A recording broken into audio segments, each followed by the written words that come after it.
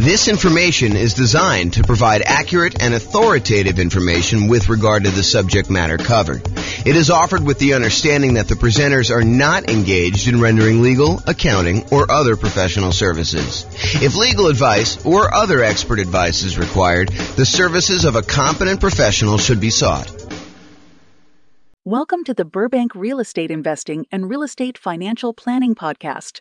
Learn all about investing in real estate in Burbank, California with a combination of real estate financial planning and modeling with numbers specific to Burbank, plus syndicated, more generalized recordings of live and pre-recorded real estate investing classes.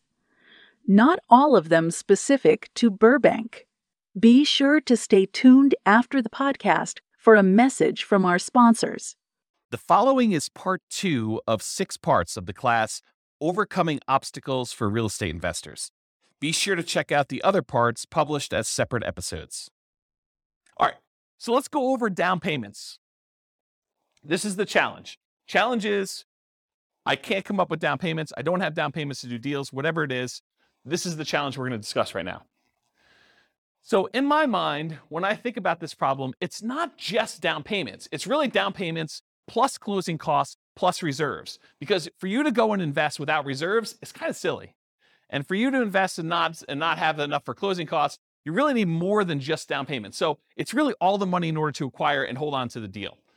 So if you were thinking, hey, I don't have enough money for reserves, consider this list to be the same list that you would use for reserves. There's 2 primary groups for solving this problem. There's the strategies to reduce the need for a down payment. So I could solve this problem for you one way and say, well, let me tell you all the different ways that you don't even need down payment to do this. So we can go over all those, and we will. And then there's all the strategies to actually produce the down payment that you might need. So let's go over both these. So let's talk about reduce first. Reducing the need for the down payment so that you don't even need the down payment maybe, or you need much less of the down payment. So the first one, really, really obvious. Minimize price. You minimize your down payment. If you're going to go look at properties and you've been looking at $500,000 properties, maybe you go to a different market and you look at $400,000 properties or $300,000 properties or $200,000 properties or $100,000 properties. But if you reduce the price you're looking at, you can reduce the amount you need for down payment. Next one is bring in a partner who has down payments. So if you don't have enough for down payments, you can reduce your need for down payments by finding someone who does have down payments, and you can reduce that need for yourself, okay? There are lots of people out there that they don't have the time or the knowledge or the expertise or the desire to go out there and find deals, but they have the down payment and they're willing to partner with somebody who has that time. You just got to go find them. And we'll talk about finding them in the other section where we talk about finding. Plus, all of these nothing down financing options. So here are all the different strategies where you can acquire properties with nothing down. You can use hard money loans. Usually, not always, it's 70% of the after repaired value. It's usually not owner-occupant. Most hard money lenders, because they want to remain commercial lenders, will not loan to you as an owner-occupant in the property. They tend to be shorter term. You're not usually getting hard money loans, or you're not usually wanting to have hard money loans for more than 6 months at a time, something like that. They can be a little bit longer. They can be a little bit shorter, depending on who you get it from. They're usually at a higher interest rate, and they're often used for doing strategy where you do the BRRRR strategy. If you watch the whole class we did on the BRRRR strategy, buy, rehab, rent, refinance, and then if you have the 4th R there, it's also repeat. So you can do strategies for that. So hard money is one strategy you don't need to have down payment. Some hard money lenders might ask you for a down payment, but most of them are not, or they're going to have limited ones. Private money and hard money are different in that hard money are people that are in the business of loaning money. So, they're used to making real estate loans secured by the property. Private money is when you go have a Thanksgiving dinner and you talk to grandma and she's like, I got my money in the CD and it's earning 1%.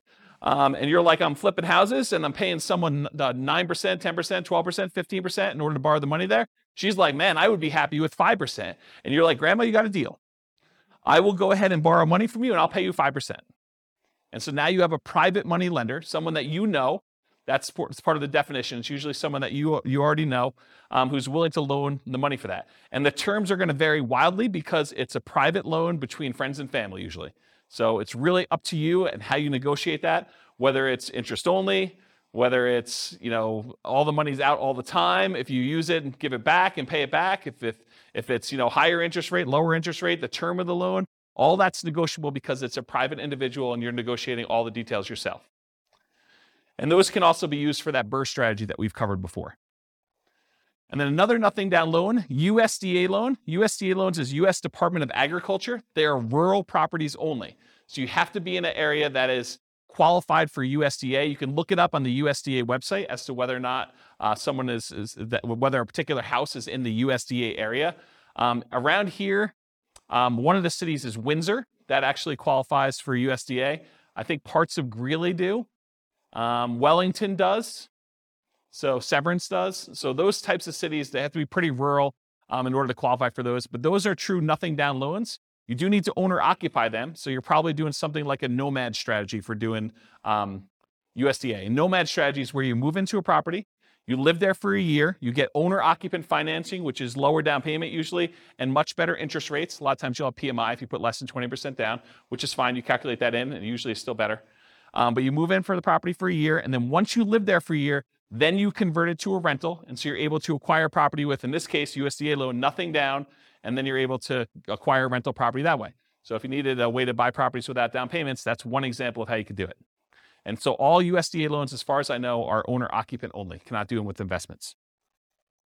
VA loans, so you must have VA benefits. You must have served in the military or had some very close family member. I think spouses can get VA benefits, especially if their spouse passed. I don't know the exact criteria, but I think it's stuff like that. But you have to have VA benefits to do it. That is also a nothing down loan program. It's probably one of the best loan programs out there, honestly. And it's not like you need to be in a specific area. It's not like a rural property. It's you, the person, needs to qualify for the VA financing. And so you can buy those with nothing down.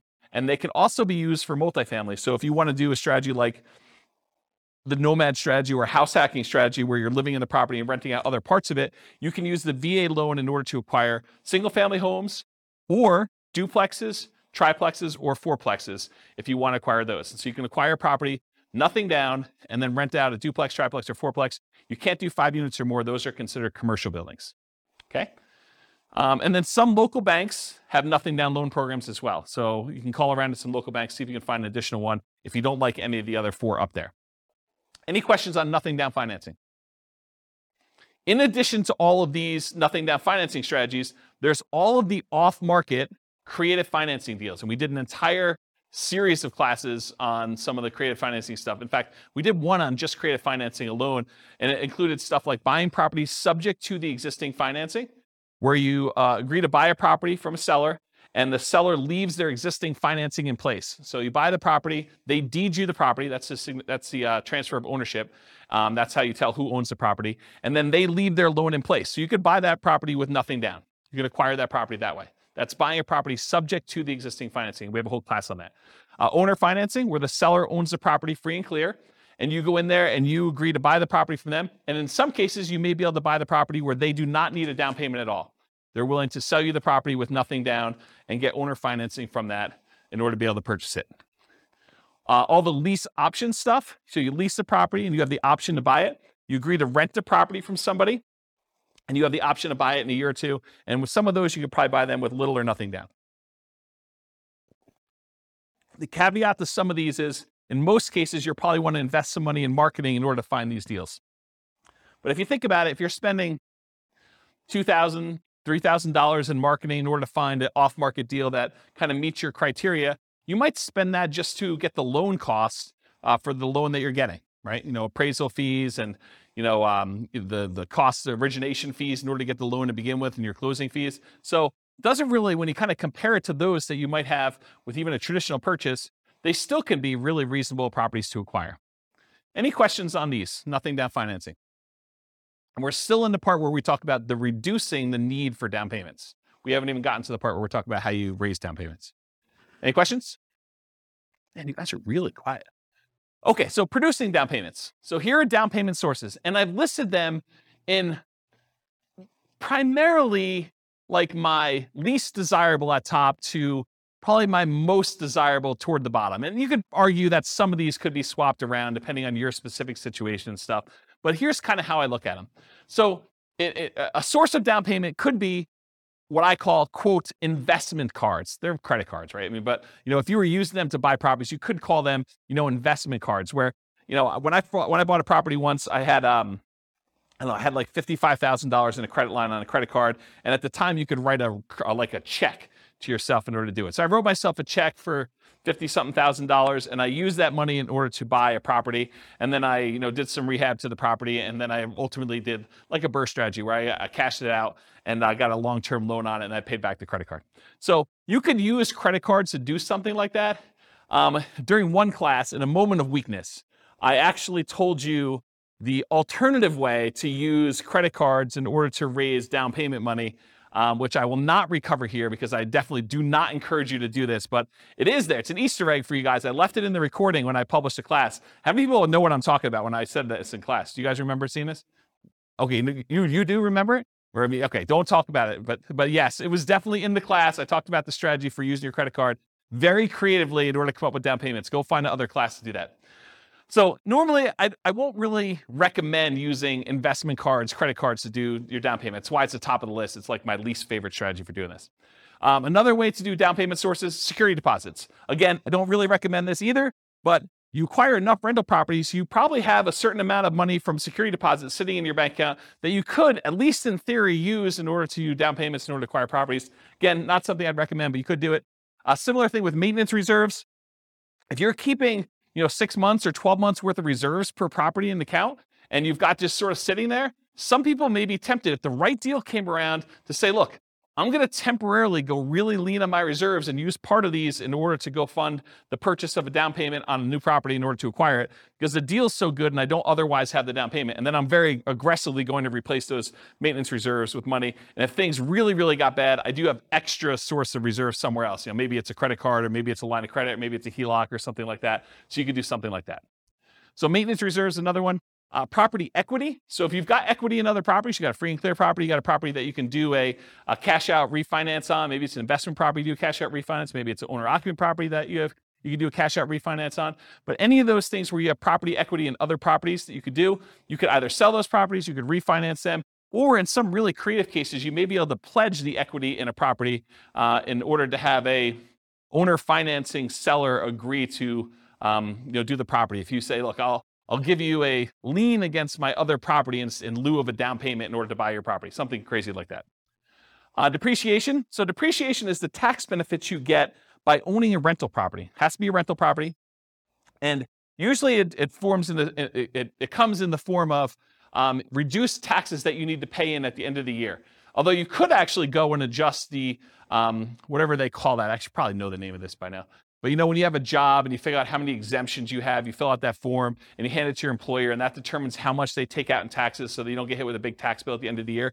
Well, if you have a bunch of rental properties, you could adjust that number. Well, I should say it this way. If you have a bunch of rental properties where you normally get a big tax refund check at the end of the year, you could adjust those numbers so that you get less of a check at the end of the year and you actually get more back in your paycheck each month or each week or each 2 weeks, whatever you get paid at. And so you could actually get the money sort of as more immediate cash flow. But a lot of folks, when they acquire rental properties and they leave their earnings things in place, at the end of the year, they end up getting a much bigger refund check back because they end up doing their taxes and the depreciation gets all benefited to them at the end of the year. So you can almost think about any tax refund check you get, although I specifically talk about depreciation here, you can look at that as a source of down payment money for when you're acquiring property. So depreciation would be a way to do that. Retirement accounts. So if you have a retirement account, maybe you switch that over to be a self-directed retirement account, or maybe you take some type of loan against the retirement account and you do that. Family members, if you're doing legacy nomad is when you're acquiring properties and, mom and dad or grandma and grandpa are actually loaning you the money or gifting you the money, and they're not usually loaning to you too, usually gifting you the money in order to be able to acquire properties. Maybe for estate planning reasons, they're like, look, you're going to get something when I pass anyway. I might as well give you $20,000, $50,000, whatever it is, in order to do a down payment on this property while we're still alive, sort of clean our estate, help you now sort of situation. So family members could be doing that or doing nomad by proxy. Maybe mom and dad want to invest in real estate and you're willing to be the person that moves into the properties and you guys agree you're going to split the property 50-50 or whatever you agree to. So your part of it is you move into the property, you live there for a year, mom and dad provide the down payment for you, and now you're a 50-50 partner with mom and dad in a property where you're doing nomad. We call that nomad by proxy as an example. So that's another one, family members. Sell stuff you don't need or want.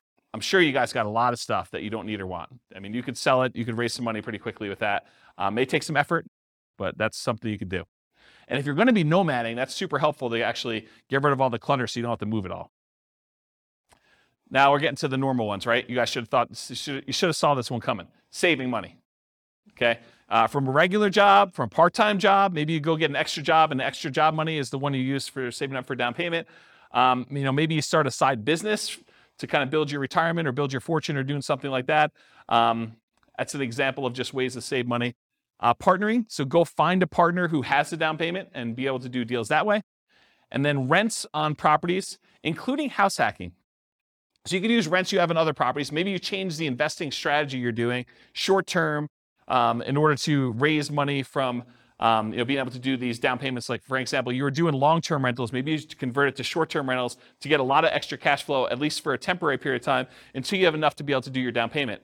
Or let's say you don't own any property right now, but you really want to raise down payment. Well, one of the things you could do, as long as it allows it in your particular lease, is you could sublease a part of your house that you're living in. It's called house hacking. Basically, you buy a property, or in this case, you're renting a property, and you lease out your bedroom to somebody else who wants to pay you $500 or $600 a month, $800 a month, whatever it is in your marketplace, and then you actually collect that money. The good thing about that too is, and Austin can correct me if I'm wrong here, but I believe that if you have that on your tax return for a year or two, you can actually use that income to help you qualify for when you get your loan. So that could be a way for you to not only get extra income for down payments, but it could also help you qualify with your debt to income when you go to qualify to buy the property, and you bring your roommate with you if you want to when you buy the new property, you move out of the rental to do things like that. And then finally, lease option fees. So when you buy a property, you can actually lease option it to a tenant buyer, someone who wants to live in the property and buy it from you a year or 2 or 3 down the road. And a lot of times they will give you a large option fee up front. It's completely negotiable as to what it is, but it could be $1,000, $5,000, $10,000, $20,000. I'm trying to think of what the largest option fee I received was. It's got to be in the $20,000 range. So, depending on what you need, that could help you a little bit when you're doing that. I did a whole series of classes. In fact, I wrote a book on this, but I did a whole series of like modeling and investments where you acquire one property in some form or another. Maybe it's a nomad property where you buy it with nothing down, but then you convert the property that you were living in after you lived there for a year to a lease option exit property, and you put a tenant buyer in that property when you're leaving, and they provide you with the down payment you need in order to acquire the next property that you're buying. So you could do the entire nomad strategy where you're using the previous property you owned to provide you with the down payments you need for the next property by doing lease options on the one you're leaving out of. So you can eliminate the need for down payments completely doing that strategy. And I did this. I taught that class like 5 or 6 times. So there's got to be a recording of somewhere online. And if not, I'll probably do another one for the new podcast. And in addition to that, I wrote a book on it. I think the book was called How to Acquire a Multi-Million-Dollar Real Estate Portfolio Starting with Just $3,000. And I think my thinking on it was the $3,000 was like a closing costs and stuff to acquire the first property. And then you use the tenant buyers to pay the option fee in order to move on to the next property each time. And I show you acquiring a whole bunch of properties that way until you get to the point where you're acquiring more than one property a year, because when the tenant buyer cashes you out and you get some profit from that property, you use that to buy 20% down properties or 25% down properties in the future. So there's a whole bunch of strategies around that. So that's all I got for producing down payments. Any questions on the challenge of I don't have a down payments, I need down payments, all that stuff? Did I cover it pretty thoroughly in a really short period of time? Because I usually do this in 2 hours and 30 minutes where I really go into detail.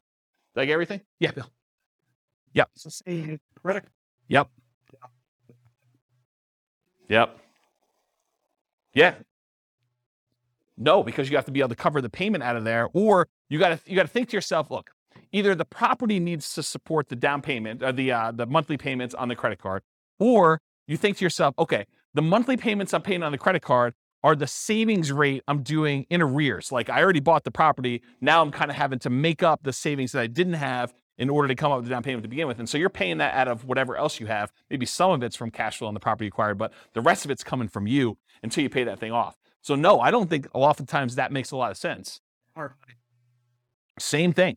Yes, because you're acquiring a property and you're trying to convert that to some type of reasonable long-term financing in most cases. No, the security deposit one is, most of the time you never have to come up with the security deposit unless they leave the property in bad condition and then you keep it anyway, right? And then you got to come up with the repair money instead. But the security deposit, when you get another tenant in, they give you another security deposit. You usually have a period of time, 30 days, 60 days, whatever it is in your marketplace, in order to have to give that other security deposit back. So you get the new one in, you're sort of replacing it. It's an accounting entry more than anything else. So that one is a little bit different than the hard money and the investment credit cards sort of things. Yes. Okay, so what she's talking about is, what she's talking about is if you are a licensed real estate agent, that is required. You must keep it in a separate trust account to do that. If you are not licensed as a real estate agent, you do not need to keep it in a trust account. It's not a bad idea, but you do not need to. It's not required by law. Yeah. But as a licensed real estate agent, you absolutely are. Are you licensed? Yep. If you are licensed, regardless of whether you do property management, you must do the escrow account. Yeah, including security deposits. Even if it's just for your own property and you only got one, you have to keep it in an escrow account. Yeah. Any questions? All right, cool. A lot of these require you to already have some. Some of them do. I mean, investment credit cards does not. Retirement account does not. Family members does not. Sell stuff does not. Saving does not. Partnering does not. Lease option fees do not. I mean, you can use lease option fees when you're buying the property that you're moving into. You could go advertise to find a tenant buyer up front and say, look, pick any property from the MLS. You're going to need to come up with the down payment, but I'll sign for the loan and we will apply that towards your purchase. Right? You could do that. It's a much more unusual person to find, but we're not looking for trying to do this a million times, right? This is like jumpstart it, and I don't have the down payment to get started. I could do that type of marketing until I find that one person, and in the meantime, I'll look at all these other strategies at the same time. Remember the wall example? This is like, let's solve it. Okay? So yeah, I'd say half of them do, right? About that. I mean, maybe I'm off by one or two, but it's not that many. You can count them up and tell me if I'm off. But right? It's sort of like thing. Yeah. All right, cool. Any other questions on this? Is that helpful? That's solve your problem. No? No? Yeah. Oh. Yeah. You could borrow against your own life insurance policy.